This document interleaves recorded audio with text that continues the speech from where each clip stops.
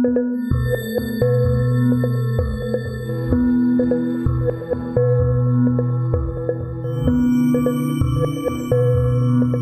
back to the History of South Africa podcast with me, your host, Des Latham. This is episode 148, and there are negotiations afoot between Dingana and the Voortrekkers at the behest of Captain Henry Jervis, who led the small detachment of British troops based at Port Natal.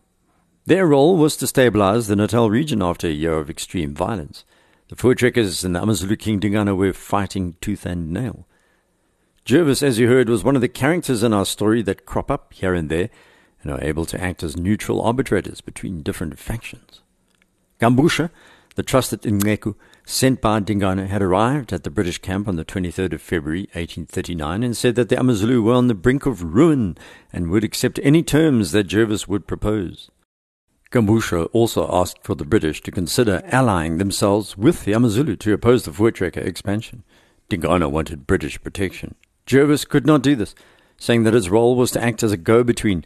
He couldn't take sides. Gambusha took that message back to the Zulu king. On the 23rd of March, two inceku called Gikwana and Gungwana returned to Port Natal with 300 of the Boer horses they had captured in the year of fighting as a sign of good faith. Voortrekker leader Andries Pretorius then arrived, as you heard last episode, calling himself the Grand Commandant of the Right Worshipful, the representative assembly of the South African Society at Natal.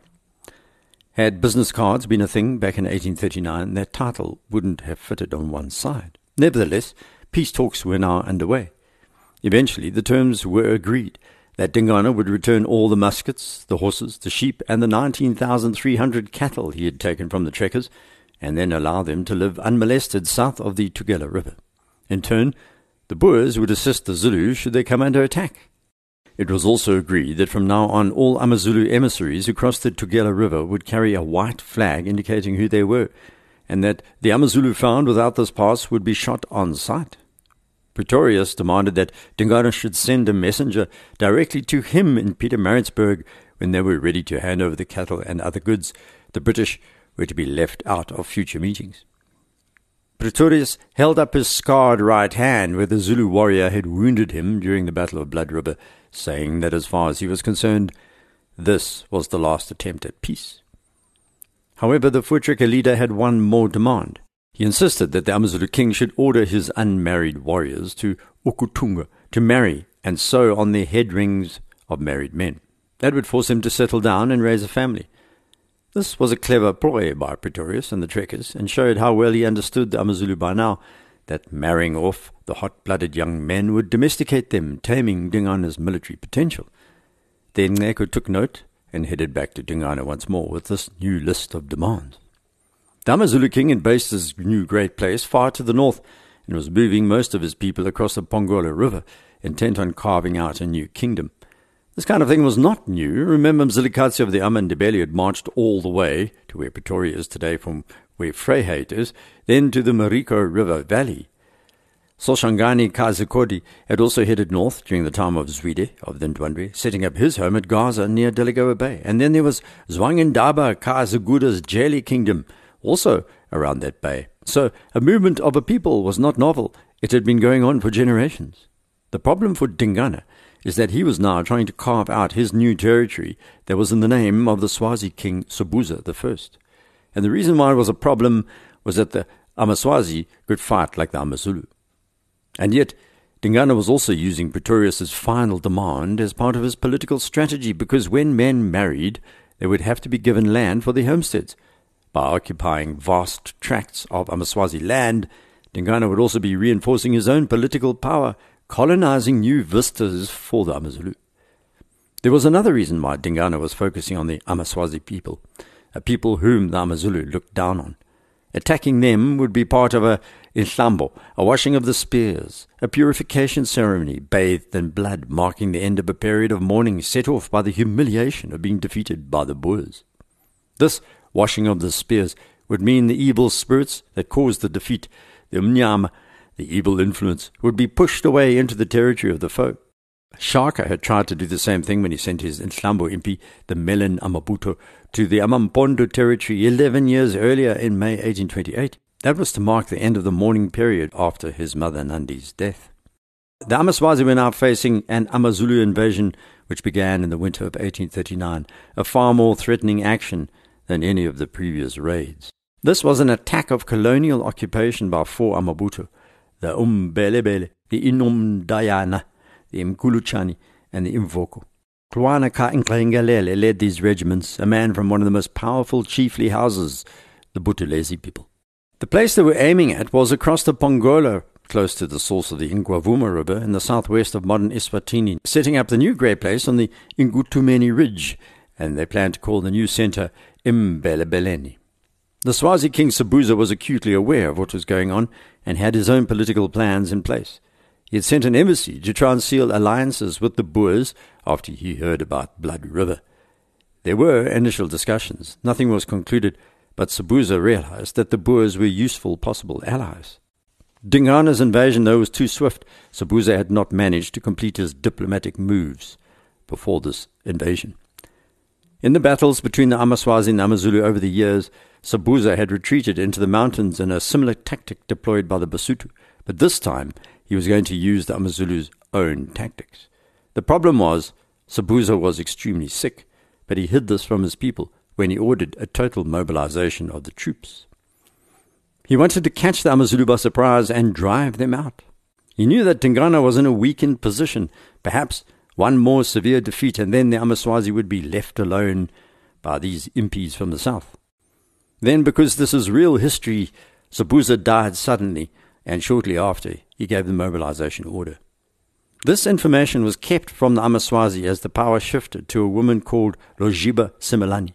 It was her 13-year-old son, Mswati II, who was now king, but too young to call the shots, so she took charge of the nation as they faced the most significant confrontation. The military commander of the coming battle was Mgaye Fakudzi, highly experienced in the decades of clashes with the AmaZulu raiders. He had kept a close eye on Gikwana and Gungwana and the four regiments marching towards his land. Fakudzi had the advantage of local knowledge. He was going to exploit the geography and decided to confront the AmaZulu near the modern town of Hlatikulu in the Lubuya River Valley. This is a dramatically beautiful part of Eswatini, an antithetical backdrop to the coming bloodletting. Sobhuza had trained his own warriors, sharpening their techniques. They had copied the systems of the people further south, the Qwabe, the Mtetwa, the Ndwandwe, the AmaZulu. They had named their detachments the Emabutfo, the Kiswati version of the Amabuto, regiments of men of the same age drawn from across the kingdom. They had converted to the AmaZulu social system where these regiments were loyal to the king first, not their local leaders. They lived in royal barracks, huge villages of thatched huts, and these Emajaha warriors had been deployed against external threats. They were doctored by the traditional healers in the same way as the AmaZulu, believing that chants and medicines would give them strength and courage and blind their enemies. Their spears were similarly designed. The throwing spear, 4 feet long with a thin tapering blade of iron, and 2 types of stabbing spear. One had a heavy, broad iron blade, a bit like a Roman sword, and the other featured a long, slimmer design, more like a rapier than a chopping tool. But they also loved to use another weapon that the AmaZulu did not use, a battle axe. They learned to appreciate its unique advantages from the Bapedi people to the west, and the Basotho, who also appreciated its skull-busting charms. And to finish off victims, they deployed the Nobkeri, so beloved of the AmaZulu, and used to finish off Piet Retief and his men. Unlike the AmaZulu, however, the amaswazi Emajaha wielded an oval war shield, smaller than the AmaZulus. The Emajaha also dressed for the occasion of battle, tying cow tails to their ankles, their necks, and around their arms. Different animal skins were thrown over their shoulders, and on their heads they wore black ostrich feathers, as well as feathers of the male widow bird. It's famous for its stunning plumage. Its tail is 1/2 meter long, black, with orange, red, and white epaulets. Southern Africans know this bird well, often sitting on fences alongside the highways. A male widow bird will have up to 5 breeding females in its territory and will defend these against other males who enter their land. So it was symbolic for the amaswazi warriors to don their widow bird's feathers in the fight against their invaders. One of the curious objects was the hollow bone on a necklace which the Amajaha would sound as they ran into battle, followed by a booming roar, which was the sound of hundreds of men smacking their shields against their legs. This was designed to cast fear into the hearts of their opponents. The AmaZulu were going to face the same head and two horns strategy, with the younger amaSwazi warriors on the left and right horn regiments, the older men in the centre.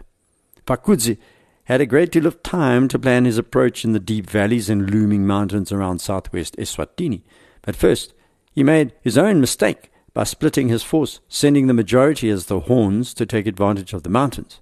He'd lead them as they swept down into the Lubuya River valley, trapping the AmaZulu, who'd be mauled by the centre regiment. It didn't quite work like that at first. The battle began when the amaSwazi centre engaged early, and the AmaZulu Amabuto killed many in this gigantic struggle, until Mgaya Phakudzi suddenly descended with the two horn sections. The AmaZulu were forced to retreat, with heavy casualties.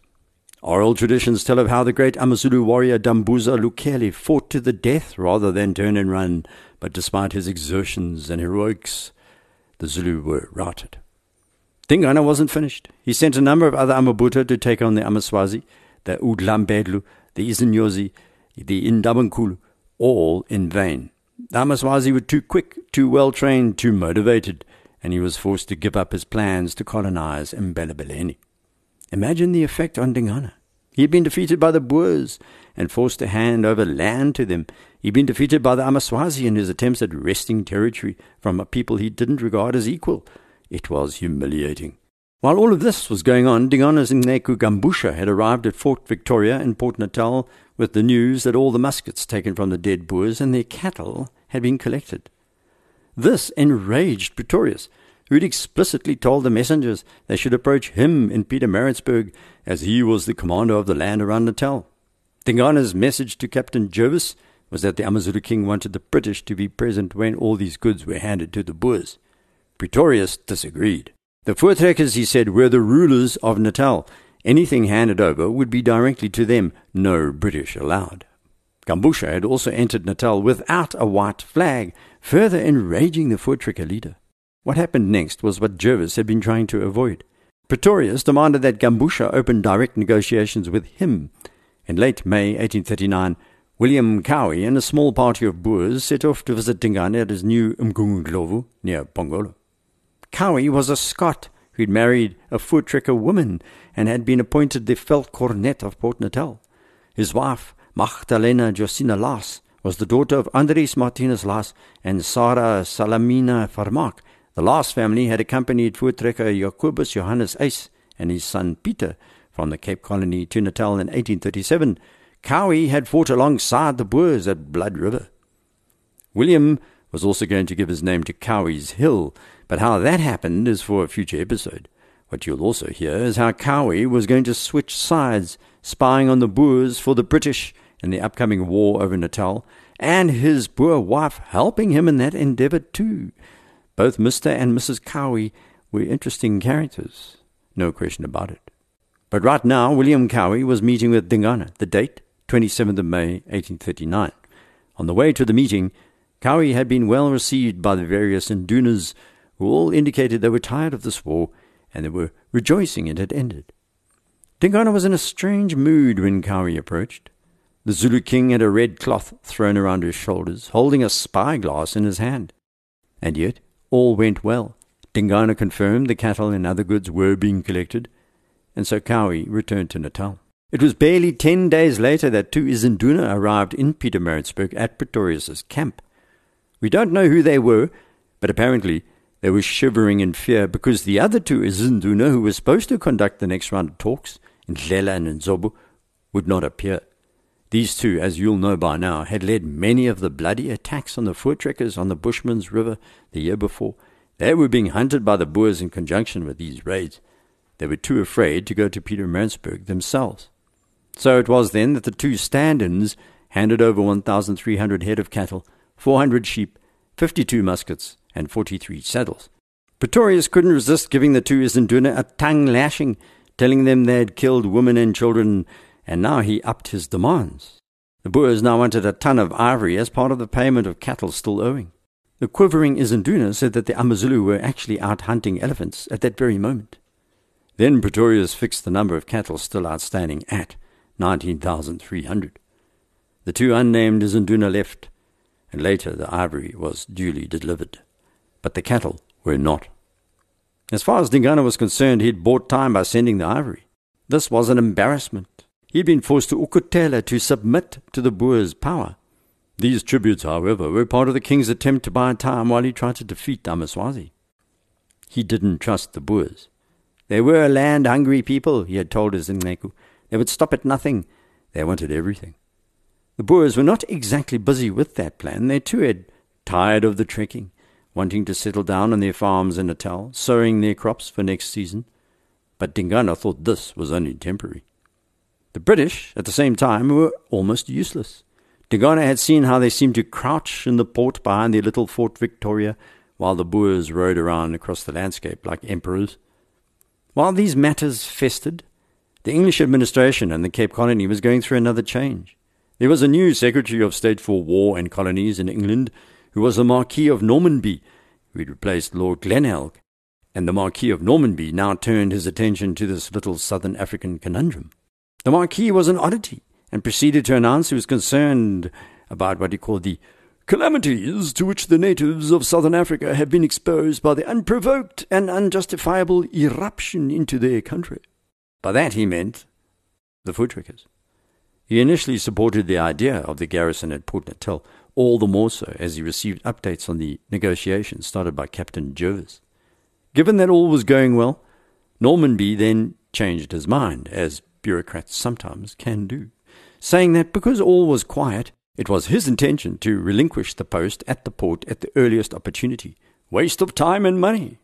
It was Mpande who was going to change that equation. Dingana's half-brother had been in hiding after another attempt on his life by the capricious AmaZulu king, and in September 1839 he fled across the Thukela River with 17,000 people and 25,000 head of cattle. Mpande's defection to the British, or the Boers, or both, he wasn't sure at this point, further eroded Dingana's power. Already stretched to the north trying to defeat the amaswazi, he now sent warriors over the Thukela River into Natal, reaching the Mvoti River. That's not far from the port, but Dingana's MP turned back. They didn't want to fight the British and start a third front in their war with the amaswazi and the Boers, merely to get hold of Mpande. It's believed by Zulu oral historians that Dingana may have been able to survive as king had Mpande not taken off, but already the royal house was rethinking Dingana's role. Like Shaka, he'd brought constant war to the people after promising to be more peaceful. They hadn't forgotten those promises. A dynastic conflict was going to bring a civil war to the AmaZulu, and Mpande's action precipitated what happened next. He's been demonized for this, for collaborating with the Boers, but he was no fool. Dingana was trying to have him killed. Was he supposed to just sit around and have his throat cut in a kind of social suicide pact with the royal family, who didn't like him anyway? Mpande's diplomatic skills far surpassed most of those around him. He'd survived when all his brothers were killed after Dingana bumped off Shaka. He was seen as a rotund, obese, unprepossessing man, born of Senzangakona and Songia, the Zulu Nkosi's 9th wife. He'd been sent off to live amongst the Thukela people to cement relations with the Zulu in the early years of the 19th century, growing up at KwaXikazi, the main homestead of Dibandlela, who was the chief of the Thukela. In 1819, he was sent to join the Ubuntu, which was part of the Qwabe chiefdom, just south of where the town of Ishowe is today. Later, when Dingana killed Shaka, he was left out of the plot, and then he wasn't killed. It's not entirely clear why, as you know, besides the fact that he was deemed to be no threat. He was also not fully accepted as a member of the royal house because his mother, Songia, had slipped into his father's hut during the night when Senzangakona was supposed to be doctored, and Mpande was conceived on that night. This meant he was too low-ranking, never in contention for the crown. Furthermore, said AmaZulu Izibongi, he was isitutakazana, a simpleton, and Mpande spent quite a bit of time fostering that perception out of self-preservation. Dingana's powerful Induna and Lela Kasumpiti liked Mpande as well, and kept reminding Dingana at times, because Mpande had fathered many sons by the late 1830s, his line would guarantee the future of the Zulu people, because Dingana, as you know, had no children. He'd forced his wives and concubines to kill any babies or to endure abortions. He was so fearful of being bumped off himself. So Mpande had maintained a low profile, living for a time at Ilambongwenya Ikanda on the Matukulu River. Another Mpande's allies was that remarkable woman Mkabayi, Shaka's aunt, a matronly figure by now, and one we've met many times on our journey. She was the one who told him to flee from Zululand. Another ally was Mapita Kasojiyisa of the Mantlakazi clan, a man of the royal family. Mpande fled because it was now time to leave. Dingana was lashing out like Shaka before him, and like Shaka, the lashing always started with family. Mpande first put out word for people between the Mhlatuza and Thukela rivers to join him in the exodus. Quite a few of Dingana's adherents then followed him into Natal. So, these 17,000 people and their 35,000 cattle made it across the Thukela and hunkered down near the Tongat River, 35 kilometers from Port Natal. From the first moment that he left, he was planning to return, and part of his plan included the Boers, and another part of his master plan was to foment a civil war. The man who spent his whole life camouflaging his ambition, hiding his light under a bushel, was going to loom very large indeed, and not just because he would eventually become so fat that he'd have to be pushed around in a cart. First was a visit to the Boer Volksraad, proceeding on foot from the Mvoti to Pietermaritzburg with his belongings carried alongside on a wagon. With him were men of the royal family, Nongazala Kanondlela, the man who'd fought with them against the British traders at the Battle of Thukela. He arrived in Pietermaritzburg on the 15th of October 1839 and asked the Volksraad to allow him to settle between the Mvoti River and the Mhlali River, where he'd lived before with the Thukela people. Mpande promised he'd be peaceful. Many members of the Volksraad were deeply suspicious. Who was this portly AmaZulu man, and what did he really want? They believed he was the point man for another AmaZulu attack, there under false pretenses. Then he returned to the Mvoti to refine his strategy. Back in Port Natal, Captain Jervis got to hear about Mpande's visit to Pietermaritzburg and was concerned that the peace he'd managed to negotiate between Dingana and the Boers was in danger. He warned Sir George Napier, the Cape Governor. That wasn't going to help, as you'll hear in a moment. On the 21st of October, a Boer delegation of 28 men rode off under the command of the elderly F. Ruas from Mpande's new headquarters. These men were extremely nervous, hoping their fate was not the same as Piet Retief. But Mpande received them cordially, entertained them, and on the 27th of October, sitting in a tent that the Boers had erected, they signed an agreement. Mpande was officially named as reigning prince of the emigrant Zulus, and the two parties agreed to a joint attack on Dingana to overthrow him. Mpande promised to pay all the 19,300 cattle Dingana owed as long as the Boers supported him militarily, and he also ceded the bay at St. Lucia to the Boers, who believed it could be used as their port on the northern Zululand coast. Mpande promised he wouldn't take any military action in Zululand without the Volksraad's consent, and that's how matters remained until the new year in 1840. Meanwhile, in December 1839, Captain Jervis received his marching orders despite his protestations that things were not right in Natal. Lord Napier wanted the British garrison to depart, and depart they did on Christmas Eve 1839, taking the flat-bottomed Mazeppa boat out over the infamous sandbar to deeper water, in which the brig called Vectus waited. Just out of interest, Vectus means lever, as in a metal bar. And thus, Jervis and his men sailed away from Fort Victoria and Port Natal, while on the beach, near where Addington Hospital is today, the Boers fired shots of good riddance. Then they hoisted their new flag of the Republic Natalia, a flag of two colours, red above and blue below, overlaid by a white triangle, its base on the outer edge of the flag, its apex in the middle pointing towards the pole. With the hated British gone, the Boers and Mpande were ready to mount their joint campaign against Dingana. What happened next is for next episode. Please head off to the website desmondlatham.blog, where I'm going to load an update about this episode. You can email me messages from there or direct message me on X at DesLatham. Until next, salega.